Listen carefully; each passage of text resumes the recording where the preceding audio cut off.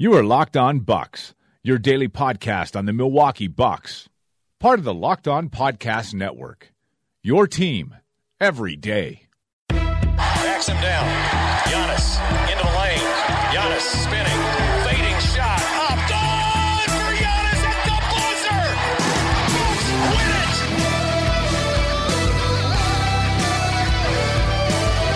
We may be young, but we believe on the future. Bucks win it. We may be young, but we believe on the future. Bucks win it.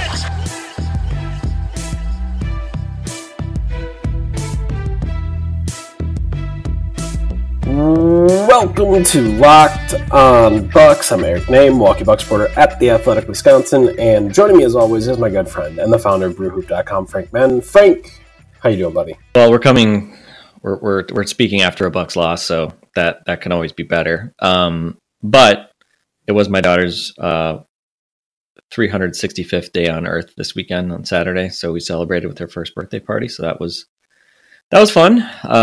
Spending time with family and just getting to reflect on a year of being an old washed dad. So yeah, it was a good weekend. And Friday I got to see the Rockets beat the Raptors. Which I feel like I did my part delivering. That I was telling my in-laws. I mean that's the most. That's like the most important game I can watch in the regular season that doesn't involve the Bucks, because obviously the Rockets are my wife's favorite team and therefore my second favorite team, and the Raptors are obviously the team that we are most interested in at this point, given their proximity to the Bucks in the standing. So yeah, Friday was enjoyable as the Bucks. Not a really good performance overall against the Hornets, but they come back and kind of a fun comeback win on Friday, and then.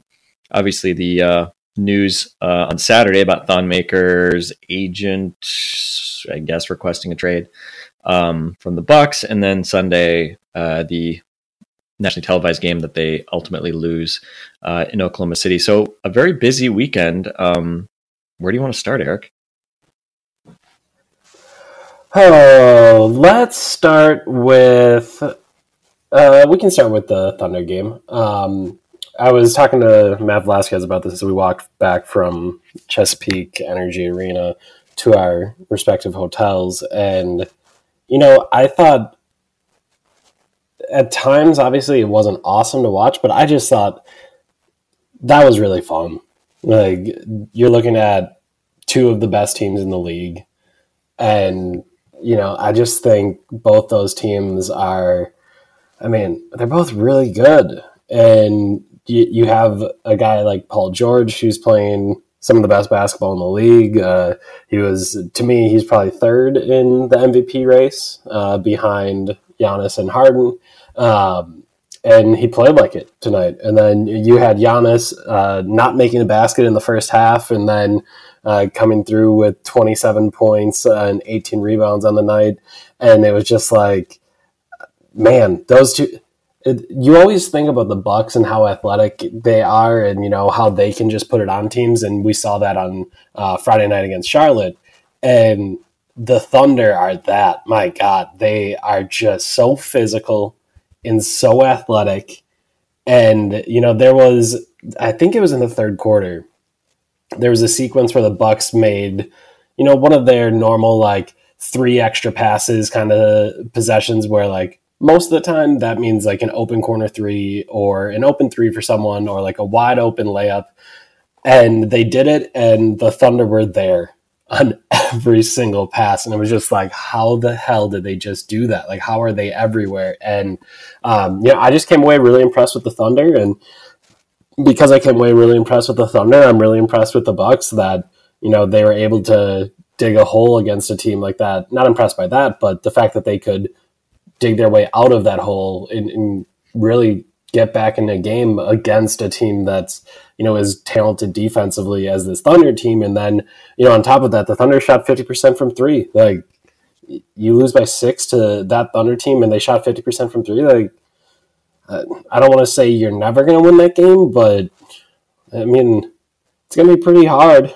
It's going to be pretty difficult to try to pull that one out. So, I just came away really impressed with both teams. I thought it was a hell of a lot of fun to watch those two teams just kind of go at each other because, in the ways that Giannis tends to bludgeon teams to death, like this Thunder team is just kind of the same way. Like they're always attacking, they're always physical, and I just thought it was I thought it was a lot of fun. I know some Bucks fans will not think it was because they lost, but I just came away really enjoying that game. I mean, especially as someone who is obviously a Giannis fanboy, Giannis stat follower, the first half was extremely frustrating.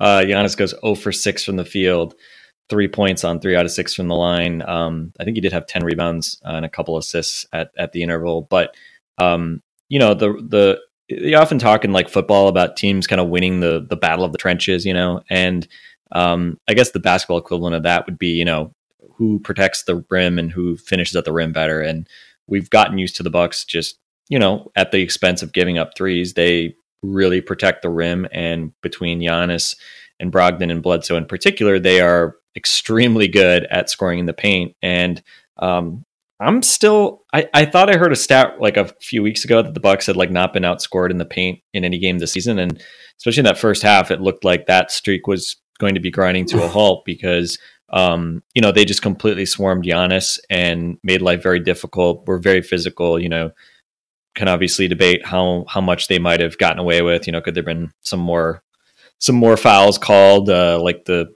one offensive foul called on Giannis where it looked like it was a 3-point play, seemed pretty tough too. But overall, I mean, look, like, officiating stuff put aside, I mean, the Thunder, they played the refs, they played the game the way, the way that they could, and it was successful, right? I mean, you hold Giannis to 8 out of 22 from the field, including 5 out of 17 on twos. I don't think he took a single 2-point jump shot. He hit 3 out of 5 threes, which was great to see. But obviously they just did a really good job of swarming him. And, there was the stat that kept getting thrown around on the broadcast that he was blocked 7 times, and that was the most of any player in the NBA this season. I think a couple may have been like, and I've mentioned this on the podcast before, like guy gets ripped at his waist going up for a shot, and they, for some reason, credit it as a block because they want to give a block out to the whole team, I guess. So a couple of them maybe a little bit asterisk, a couple of them you could argue were fouls, whatever. But overall, Jeremy Grant, Nerlens Noel in particular, I thought, really did a nice job of making their presence felt. Nerlens, I think Nerlens only had 2 blocks. It felt like more, but maybe just because they were more visible on Giannis. They just gang tackled Giannis well. And it felt like, especially in the first half, it felt like the Bucks all became very aware of that. And it felt like plays where you might expect the Bucks to, like, where they were basically driving and you thought maybe they were going to try to attack the rim. They ended up kicking out, like it felt like there was an intimidation factor that we normally don't see from the Bucks. And I thought that was, I think evident, right? So I think, ultimately, even though it ended up being 44-44 in the paint, teams ended up even.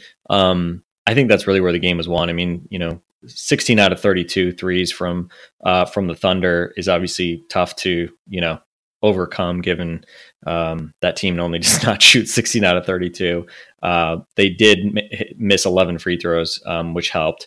But the Bucks were also 15 out of 37. So, both teams ended up shooting well from 3. And really, I think the story of the game was the Bucks not having their usual advantage in the paint. And, the Thunder forced a lot of turnovers. Wasn't a huge difference tonight. 14 turnovers for the Bucks, 12 for the Thunder. So that wasn't necessarily the difference of the game, but 15-8 in fast break points for the Thunder. That's usually where the Bucks get some of their paint points, is off transition kind of dunks, things like that. And Bucks couldn't get those going. It's usually they have a positive margin on the break. Usually they have a clearly positive margin in the paint. And I think Giannis, especially in that first half, that was kind of the bellwether for what was the story of the game. And I think you give Giannis a lot of credit for, scoring 24 points in the second half and, really sticking with it and knocking down threes. And, I think easy to overlook some good performances the Bucks had. I think, Giannis bouncing back, especially in that second half. But also Chris Middleton quietly 22 points on 15 shots, 6 assists. I don't think anybody has as good a chemistry in pick and roll as Chris and Giannis, which we don't see as much, just because they don't run those as much. But Chris found Giannis for a couple more buckets tonight.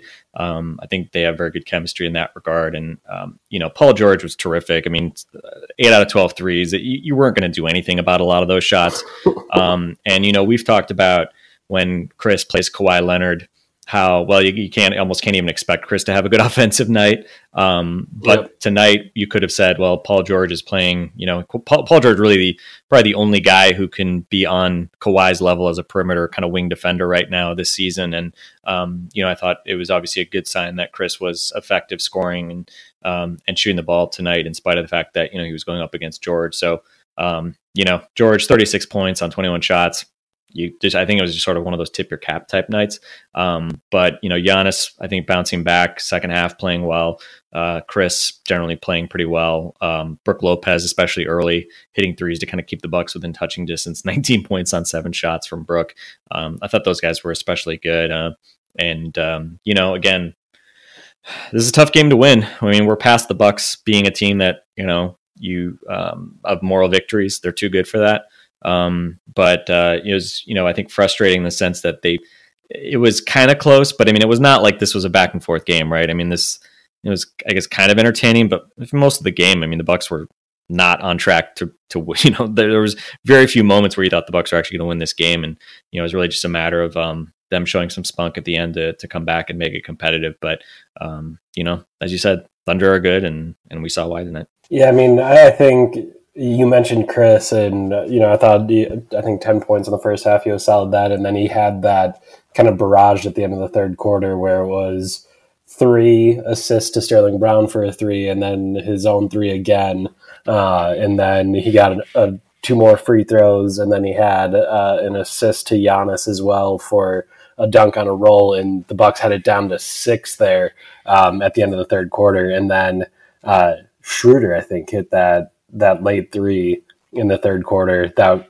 I don't want to say it was a backbreaker, but you went from a 6-point game. I think DJ Wilson missed 2 free throws, and then Schroeder hits that 3, and instead of being 6 or 7 going into the fourth quarter, it was 10, and then it just didn't feel like they could really ever get that rolling. And I thought if you're looking for problems tonight or things that didn't go well, I thought Eric Bledsoe was bad for most of the night. Like and again, like passes too. And it was just like how smothering that Thunder defense is, and I think he threw probably like 3 of the most egregious, like way too much air on the ball, it was like a high school skip pass, and it's like, no, man. No. I don't think you can throw that against most NBA teams, but you certainly can't throw that against the Thunder. And then obviously that leads to those fast break points. And I thought that was what was really impressive with me about that Thunder team, is that they are as physical and relentless as they are defensively, but then they are in a moment just out on the break and making you work again. And it just feels like for the entire game, like you're just going to have to work against that team. And if you're giving live ball turnovers to them, it could be a long night. So I thought Bledsoe wasn't very good. And, I think this is one of the first times I can remember this year where Sterling Brown was up to the task, Tony Snell was up to the task, George Hill was up to the task. You couldn't play DJ Wilson or Sonny Lisov in this game. Like they didn't have enough. Like I thought the athleticism of Noel really just got to him. And then Patterson, I just think is a solid backup big as well.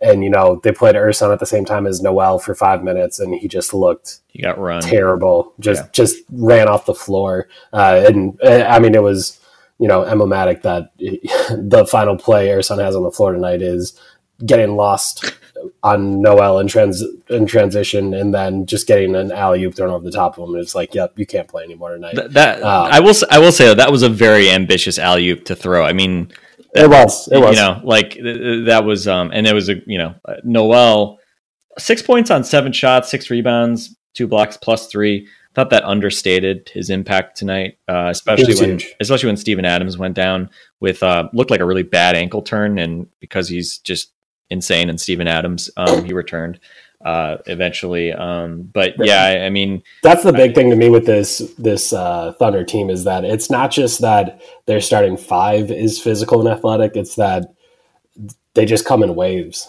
Like you think you're going to get some reprieve when the bench guys come in, and then it's just Nerlens Noel flying around and like actually playing a role and being a good role player. And it's just like, damn, like 48 minutes of Steven Adams and like engaged Nerlens Noel. Like that's tough. That's going to be a long night for you to kind of deal with. Yeah. And I mean, I mentioned, I think we talked about this recently as well, but first off, I'm at least glad that Bud realized after that first 5-minute stretch with Ersan that he just could not play him. And I think that's emblematic of, I think what is probably going to be an issue in the playoffs with Ersan, that he is a guy who is fine in the regular season because he's smart enough and savvy and he can do the little things against like kind of mediocre to bad teams or teams that just don't have a lot of athleticism or don't play smart. But when you play kind of high level teams that have, athletes like the Thunder or Toronto, I think he's going to be he's just going to be exposed pretty badly, I think, because he's just not like, he just doesn't bring enough offensively. And, I thought we saw that tonight. I think, we'll talk about Thon. I mean, these are the scenarios where like, I think you can make the case that Thon, as much as he, has his limitations, at least in terms of athleticism and, movement and physicality. We don't think of Thon as being like physical, but especially if you're putting in for Ersan, who obviously is also, not like a true center or anything like that. I think that would be the case for giving Thon, some playing time in these types of scenarios. Because it just was not working with Ersan. I mean, the fact that we're talking about Thon potentially being a better solution, I mean, it just sort of suggests that the Bucks have some issues here, especially because I thought DJ battled, but his lack of, strength. And, there was that one play where he tried to go up and did he try to dunk, or he kind of went up and it was just like a really wimpy finish that he missed. There was no way it was going to work. Yeah. Yeah. And I think that is sort of like the DJ Wilson that we, we're so down on kind of coming into the season, like that sort of image of DJ just sort of not playing with force, not playing with strength on the that time on the offensive end. I think obviously he's been way scrappier and hustling than more of a hustler than we saw previously or expected from him defensively. I mean, that's really why he's, won minutes, but tonight just that he just did not look strong enough in some of the stretches against the OKC bigs. And he misses a 3, he misses I think a long 2, gets fouled. I think it was late in the third quarter when they were trying to get, they got cut under 10, misses both free throws. And I don't know, he's got some sort of mental block right now. He doesn't shoot obviously many free throws, but he's like in like the 40% range on the season right now. And he won the practice championship. Yeah, he's a paper champ. He's the paper champ, but he cannot make a free throw in a game, which there's no reason for that. He was a good free throw shooter in college. I mean, he obviously has touch, but for whatever reason right now, when he very rarely goes to the line, he just feels like he's going to miss probably. And, those were big misses. And ultimately, he's brought them in the past, he's been bringing them a really nice energy and kind of a lift. And, tonight I thought when you looked at the bench, neither DJ nor Ersan was able to do that. Neither of them scores a point. They're -8 and -7. And Snell I agree. Snell kind of gave them a little bit of something at a couple moments.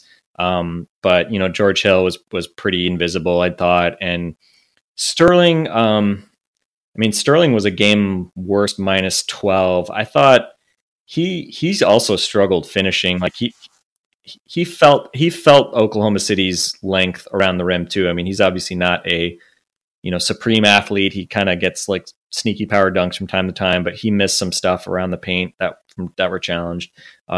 Hit a 3 and that he looked like he traveled on. But this was not Sterling's best game either. He's obviously been playing much better of late, and this was kind of a meh, I thought, game from Sterling. So yeah, I mean, it was just tough, right? I mean, the bench obviously was not great, and You look at the starters. I mean, I was kind of surprised looking at the starters. I mean, Giannis was even, Chris was +8, Brook was even, Brogdon was +4, Bledsoe -1. So the starters, were not great. Obviously, collectively, kind of a mixed bag. But it was really the bench, those bench minutes, those kind of mixed units where the Bucks ultimately lost. And interesting. I mean, you look at the offensive rating, defensive rating. I mean, defensively, they were certainly worse than usual, 112 defensive rating, but normally they'll score more than that. And it was really ultimately the 2-point shots that killed them, and it was those really that paint battle that they just couldn't win by enough to close out the game today.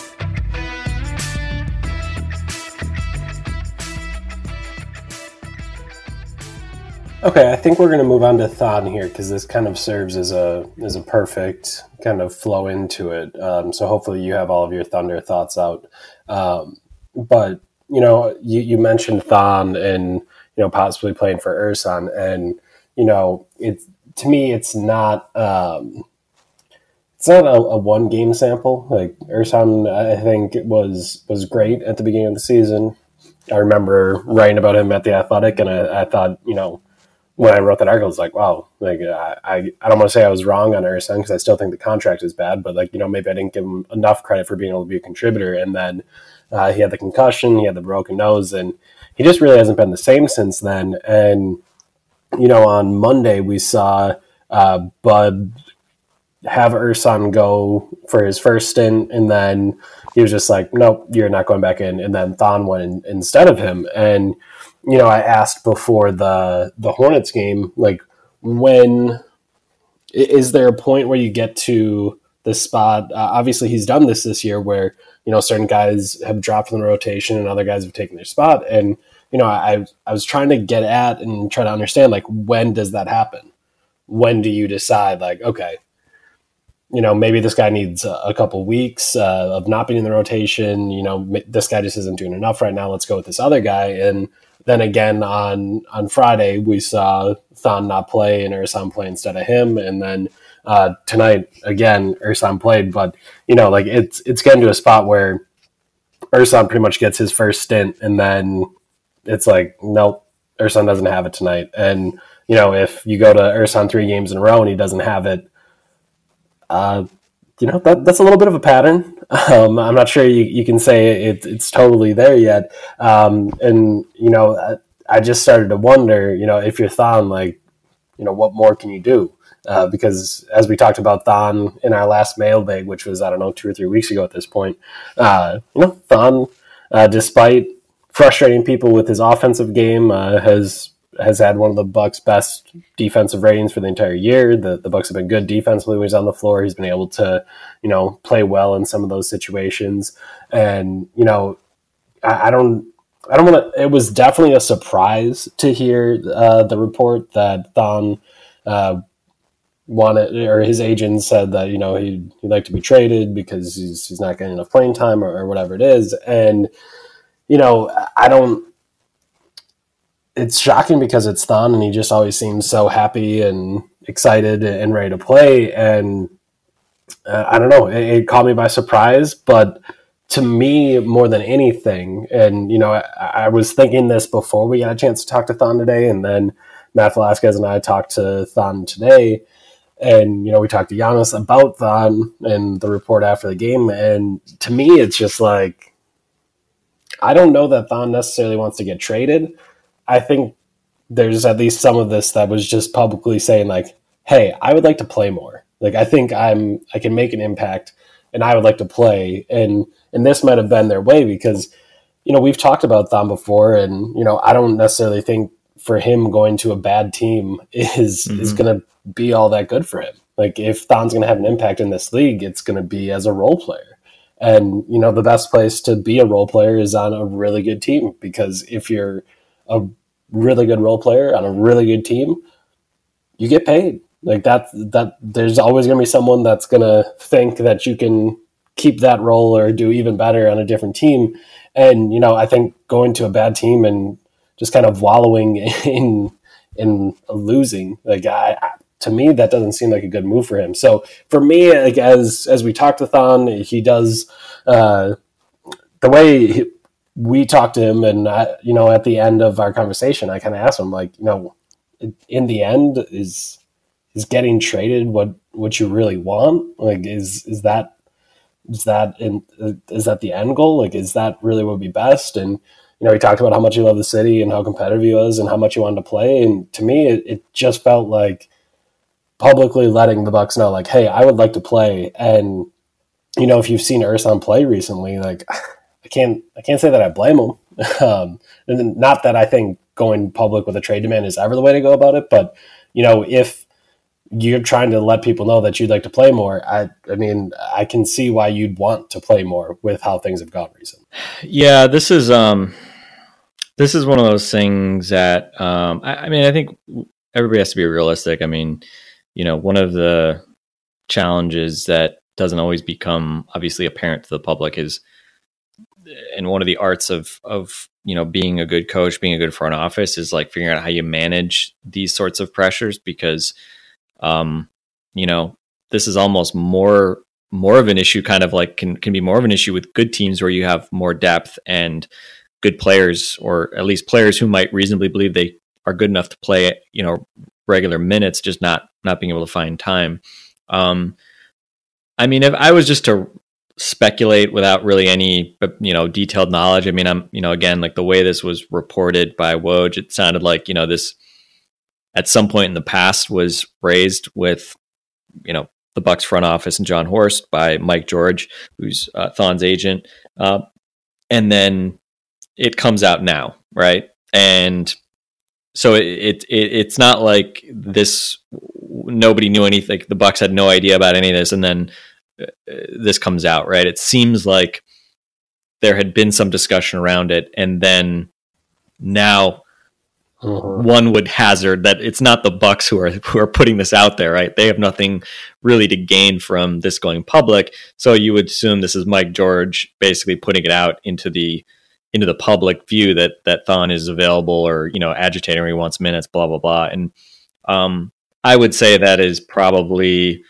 not something that is necessarily a good move for Thon in the long run. I think this could very well be a miscalculation from Mike George, but we'll see, because again, I don't think Thon wants to be a distraction. He talked a lot, and I know Matt already had his piece posted at the Journal Sentinel site about kind of what Thon's reaction was, and I'm sure Thon feels awkward having to talk about this, because he's just sort of talking about how he's, these are his brothers and he works hard and everybody knows that, blah, blah, blah.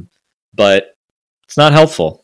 It's not helpful when a team is winning, and, your teammates are having to answer questions after games about you and you not wanting to be there, or you not being happy with your minutes, which implies that, you think you're better than guys who are playing, et cetera, right? I mean, I don't think this is like going to throw the Bucks season off or something like that. But, if you think, you should be playing more, guess what? Half the NBA thinks they should be playing more, I think this is, I just don't think it's a constructive thing. I don't think it's something that, reflects well on Thon or his agent, or, to be honest, his people, because I know we don't really talk about it much, but Thon has a group of advisors, most notably Ed Smith, who's basically the guy who kind of plucked him from obscurity in Australia and brought him over to the US. And you can only guess that, hey, these guys were banking on Thon being this great player, being this high recruit. He ends up being a lottery pick, which, by the way, the Bucks took a huge chance on him doing that, because he might not have been drafted for quite a bit later, if not for that.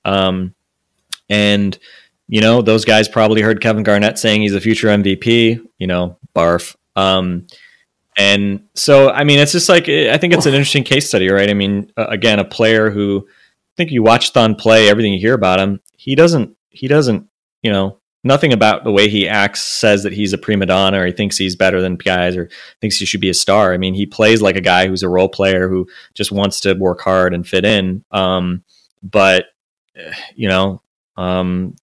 this coming out just doesn't really mesh with that. And the crazy part is, I mean, look, he's like an injury to one of the Bucks frontline guys away from playing 15 to 20 minutes per game again, right? He's Ersan's washedness becoming more obvious. I mean, again, like a week from now, like if Ersan just gets like exposed again and again, I mean, at some point, like Bud might just say, all right, Thon, you're in, right? So it's sort of those things like if Thon was in, like Christian Wood's shoes where you're like in the G League and, you're getting DNPs and not suiting up over Jason Smith, then like I could get if Thon was like, well, I'm a former lottery pick and I played a lot my first 2 years. Like clearly I don't have a future here, but that's not where Thon is. Like Thon has played like for, a lot of this season, and it's really only more of a recent thing that he's like completely out of the rotation. So, again, like he's not a free agent this summer. He's extension eligible this summer. They already picked up his option. So I just think it's short-sighted from, whatever Thon makers camp, which starts with Thon. You can't just give Thon a pass on this. Yep. And again, I just don't think it does him any favors because clearly, he's not been playing these last like 2-3 weeks much at all. Really, after that Utah game is when he kind of disappeared. And so assuming this stuff started, before yesterday, whatever agitation they were doing was not helping. And I don't believe that going public is going to make Mike Budenholzer, roll over and capitulate. Right. So anyway, I think it just seems like the kind of games that, agents in particular try to play to, get guys more visibility because, agents and, inner circles all think that their guy is better than he is. It's just the way things go. But I don't think it's necessarily a productive thing. Thon, it's not like Thon has some big value around the league. Maybe you could, I don't know, get some minor asset for him.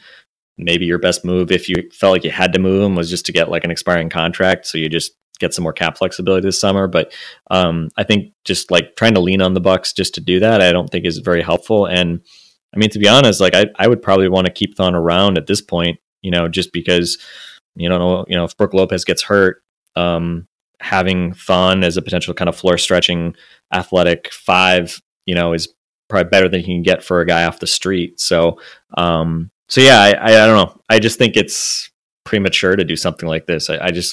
It's kind of disappointing for that reason. Yeah. I was having the strangest cognitive dissonance, like talking to Thon and talking to people about this because I think I struggle to think of someone in that locker room that's more beloved. Like everyone loves Thon. Like he works hard. He's incredibly well liked. He's always willing to have a good time. He's the team DJ. He's just like, and again, like I understand those are all like smaller things, but like I've been a part of people, in trade rumors before, and like the players that typically request a trade aren't the most well-liked guys on the team. They're typically guys that, outwardly express, their disgust with other teammates or, are just can be kind of pricks. Like, that's what you expect out of someone that, that requests a trade. And instead, like Thon or Thon's people request a trade or whoever. So Thon requests a trade. And then tonight he's up on the bench doing 3 goggles, like, what I mean? Like he's still the same happy, good teammate that he's been in the past. And yeah, to me it was just strange that in a pretty much dramaless season, Thon decided to go this route because to me, again, I know everyone wants to play and Thon's competitive, and he made sure to tell us that plenty of times that he just wants to play. But, I think it was to his obvious, I don't want to say dismay, but like the fact that Brook Lopez came in and scooped up 30 minutes a night, like that was something that I'm sure he didn't see coming. Like, again, who knew that the Bucks were going to sign Brook? And then once they did, who knew he was going to kind of take off in this way? And then, on top of that, they signed Ersan, and they just grab a couple guys at his spot. But when you are looking at Brook, like there's a chance here that, well, maybe Brook doesn't get signed after the year. Maybe he has such a good season that he just makes too much money and the Bucks can't re-sign him. And then it's like, well, who would fit that role perfectly? Thon Maker. Like we've always thought, Thon Maker, whether or not he's super talented or as good as Brook, like again, the platonic ideal of Thon fits very well with Giannis, and even more so in Mike Budenholzer's system. So to me, like you said, there's a bunch of spots where, I think Thon really makes sense. And, we talked about it a little bit, and we're going to talk about it here when we talk about this Hornets game. But when if the Bucks want to go to a switching defense at any point during the postseason, Thon's the guy. Like DJ isn't really quite long enough.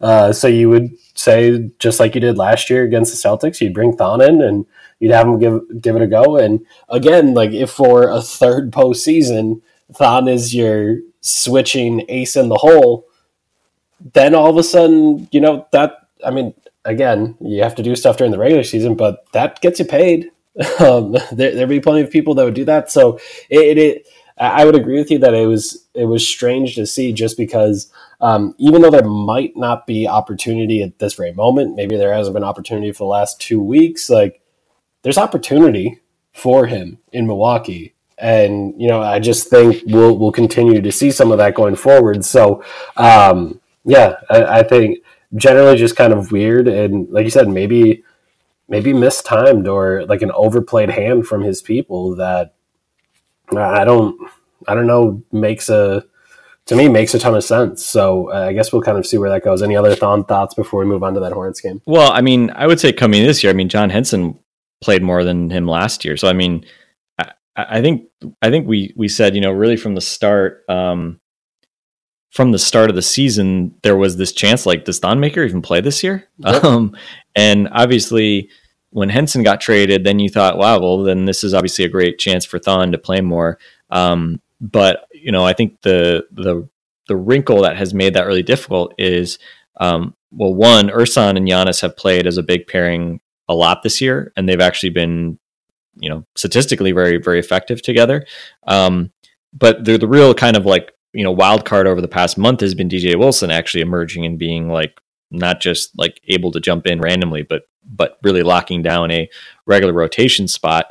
So yeah, it's interesting because we kind of wondered like, well, how much are the Bucks going to go small? And, at this point it's interesting because of these past few weeks, the Bucks only play one real center. And then essentially, the other bigs, we see DJ and Ersan together a fair bit. And then we see, especially Ersan and Giannis a fair bit. I would say probably less DJ and Giannis together, because DJ is usually subbing in for Giannis, like, and especially like as a first sub. So yeah, it's an interesting evolution, but again, as well as DJ has played, especially in spurts, he's been, I haven't really noticed him really in a particularly positive way the past couple of games. So, look, again, like that's what I just don't get with Thon, like playing this now. It just seems like a weirdly timed thing. And again, like if you want to be competitive, it's like, you want to win. Okay. You're on the best team in the league. You're not that far from getting minutes, like go compete for minutes. You're not, they didn't send your ass down to the G League or something like that. Like go compete. So that's just, again, I'd say that's just kind of disappointing. It just feels like, and that's the thing too. It's like with Thon's personality, like if you're John Horst, like, are you really worried about Thon Maker, like becoming a negative in the locker room because of this? Like, no, not really. Like on some level, and maybe this is why Mike George / his camp pushed this out to the media, because they realize that the Bucks don't have to take it seriously because Thon's not really the kind of guy who's going to do anything disruptive. So I don't know. What's your gut reaction? Obviously we've only had like 24 hours of this, like being out there. But what's actually your gut reaction in terms of like likelihood of this, actually translating into a trade by the deadline? Because I don't know, like on some level, like I feel like if the Bucks want to keep Thon for the reasons we mentioned, I think they could easily do that. Likewise, I think I know a lot of folks would say, well, Thon hasn't really been particularly good, and you're going to need all the salary flexibility you can get. So if you just deal him for something else, deal him with Jason Smith for somebody who might contribute or be an expiring contract, whatever, that's really not a bad thing either, right? I mean, I think the most common thing I've seen thrown around was like, well, hey, would Atlanta take Jason Smith and Thon for like Dwayne Dedmon, right? Which I'd say would probably be an upgrade at the center spot, and he's expiring, so that'd be fine. But I don't know. I mean, what's your actual expectation? Do you think this actually translates into Thon being traded, or what do you think the odds of that are at this point? No. I mean, I don't want to say it's toothless, but like, Thon's not going to become disgruntled. That's not who he is. Like, and then so many of the guys are just like, yeah, Thon is competitive, and we all love Thon, and it's just like, I don't know how you requested trade in the middle of the year, and I was just like, yeah, we love you, but I think there's just like such a level of goodwill that unless there's really something good out there, like, I think he's too valuable of an insurance policy for some of the things that could happen this summer. And I think he's too valuable in that switching role that we talked about, that, maybe you don't need it in the playoffs. Maybe DJ can just be that guy and you'll be fine. But also, why you'd willingly trade that away? Like, you better get something else that can allow you to play a different card in the playoffs, because otherwise, like, you're actively taken away from your team for a guy that, I mean, I don't think is going to become a problem. I'm trying really hard to imagine disgruntled Thon Maker being pissy and like making his teammates mad, and I can't even imagine it, honestly.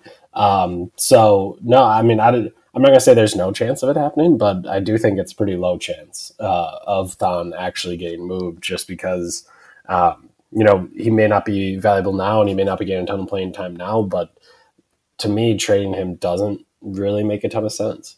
I might say it's a 50-50 thing, just because I think there are potential scenarios where it can just be a useful basketball move. Like, I don't like the Atlanta thing as an example. Like, I don't know if Atlanta has any like values Thon as a potential piece. I mean, who knows, right? Like, Thon is kind of an eye of the beholder type. But like, it wouldn't be shocking if a team like Atlanta, which is obviously has a lot of younger guys, cheaper players, they want to obviously play fast, shoot a lot of threes. I mean, Thon could certainly make some sense there. They don't have like a anchor center type guy for the long term. Dedmon's 29, Alex Len is I don't think anybody's view of a long term solution, and they've encouraged both those guys to shoot threes. So Thon could certainly make some sense there. So, like, I mean, if you said, like, if you asked me, like, does that move like make you better this year?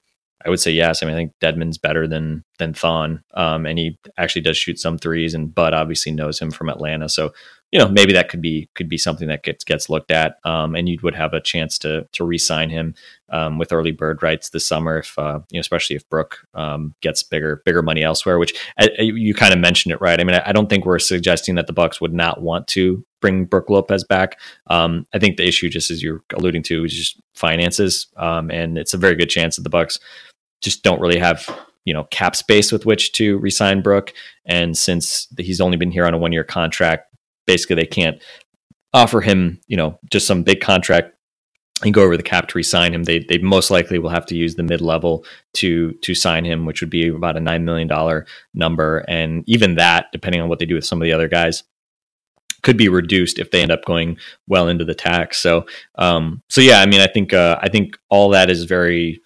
important and part of the calculus. But I think, as you said, I mean, if the Bucks still like Thon, which again, I mean, the fact that Thon is not playing at all, especially over Ersan, suggests to me that Mike Budenholzer might be very willing to move Thon Maker if he's not interested in playing him. But we also know that, with guys in those sort of 8 through 10 spots in the rotation, stuff can change pretty quickly, right? And, I think Ersan, I mean, I don't think Ersan's limitations, especially defensively, have much to do with, the concussion stuff at this point. I mean, I think he kind of has limitations that, again, he can be a good regular season player. But I think there's some inescapable potential limitations when you think about him against, some of the best teams in the league. So yeah, I think it'll be interesting to watch, but clearly, whatever stuff's been going on behind the scenes has not translated into, Mike Budenholzer caving and saying, "Oh, you might want to be traded. Okay, here, I'll play you."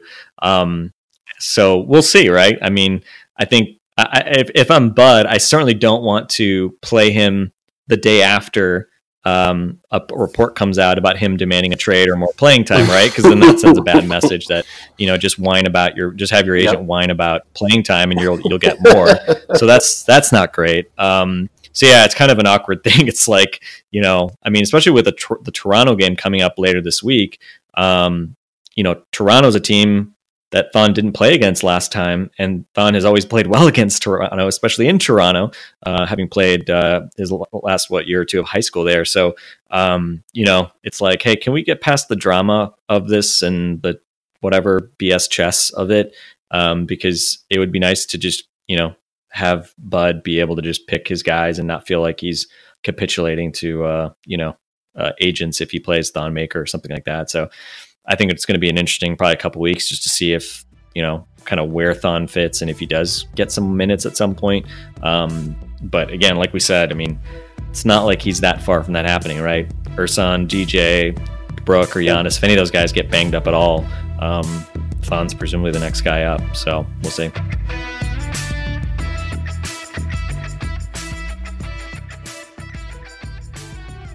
All right, let's go with so the Bucks beat the Hornets on Friday, 108-99. An ugly first three quarters, and I guess kind of looking at that, the Hornets have played the Bucks really tough this entire year. And talking to a couple players after the game, one of the reasons is they're so willing to switch things. And I think that's one thing that this Bucks team is going to have to get better at attacking as the season goes on is, beating switches and finding a way that, teams are going to think of new things to do against you defensively. And, the Bucks have to find a way to beat that and find a way to be comfortable attacking switches. And, Bud mentioned being kind of stuck in the mud for the first three quarters. And, I thought that was accurate. And then, I think the other thing that stands out in the fourth quarter is obviously a 32-12 fourth quarter where they just put it on the Hornets. And why that was noteworthy was they decided to switch everything. And, this is something that we've talked about before. We've talked about this Bucks team and, what they could kind of be defensively if they switch everything, how that frees up Giannis. And, typically with Giannis, he's affecting things on the backside of the defense. And when you switch everything, that allows him to, really turn the screws on teams, just on their guards, on bigs, on whoever it is. Like he can go all the way up to half court and really put it on teams. And I mean, I thought Giannis and that switching defense just wrecked the Hornets in the fourth quarter. Like they just looked like they had never played basketball before for large stretches where they just weren't getting anything. Giannis was blocking shots. They were just kind of putting it on them. And, that night it was Pat Connaughton with Giannis, Chris, Bledsoe, and Brogdon. And, they had a really great run and ended up winning the game. But to me, more than anything, I don't know if anything else in that game matters other than seeing that five-man unit really go out there, switch everything, and just put it on the Hornets because that's a thing that I think the Bucks are going to have to be able to do in the postseason, and to see them executed effectively, even if it is just against the Hornets, still important to see. Yeah, I mean, so as some people, if you were following me on Twitter on Friday, I was at the Raptors-Rockets game, but watching the Bucks game on my phone during much of it, and then I rewatched the second half on my TV when I got back after the game. And I was like, as I was watching the game, I mean, it was a very frustrating game because typically when the Bucks are frustrating and they lose, like typically it's like, the other team shoots way better than them from 3-point range. And that's just like kind of what swings it, and that makes sense because the Bucks, as we've said, they pretty much take away the rim, and they generally are very good at getting in the paint themselves. So really it just comes down to, do the Bucks make their open threes and do the other team hit theirs or hit contested threes? But this game was, the Hornets did make 4 more 3-pointers. They were 10 out of 38, which is poor, 26% versus 6 out of 31, even worse for the Bucks, 19%. But what really annoyed me about this game was just like, it wasn't just that the Bucks, missed some shots or whatever it was, but just like some of the mistakes. I mean, Giannis, like I can't really recall like Giannis having like Shaqtin' a Fool type mistakes. But he had like multiple in this game. I mean, he starts off in the first quarter like trying to like windmill a dunk and then ends up like realizing he's going to be short, and then he like kind of flips it over the rim and misses what should have been, just an easy basket. So I mean, Exhibit A, like, oh Jesus, like come on. And then I think it was in the third quarter, there were 3 straight possessions, and I think Giannis had 2 turnovers, and then another play where Tony Snell threw the ball up to him, and it was like going to be a 3-on-1, and then like it was not a great pass, and it ends up like hitting the floor, and it like squirms out of bounds, and it was just like, Jesus Christ, like they are just they cannot get out of their own way, and it was just so sloppy and painful. And a lot of it, I mean, it's not like they're, it's not like just like lack of effort or something like that. It's just like, Jesus, guys, like, just stupid stuff. And then I think it was in the fourth quarter, there's a missed second free throw, and Giannis like mistimes his jump, and he's got like, he literally has the guy boxed out, and mistimes his jump and lets whoever it was, Jeremy Lamb or somebody, get the rebound. And then he has to foul him. And fortunately, Lamb missed both shots, but, just like, man, like, I mean, it's crazy now to look back. I mean, Giannis's line, 34 points on 21 shots, 14 rebounds, 3 assists, 3 steals, 3 blocks, just 2 turnovers. You would not have said, oh, this was like a super sloppy game from Giannis, but there were just like some moments from Giannis in particular. I was like, oh my God, like, what are you guys doing? And Bledsoe 0 for 7 from 3. He's been in a terrible slump from 3, which, we've talked about. But yeah, it was just one of those games where it's just like, oh my God, are they going to be able to get out of their own way?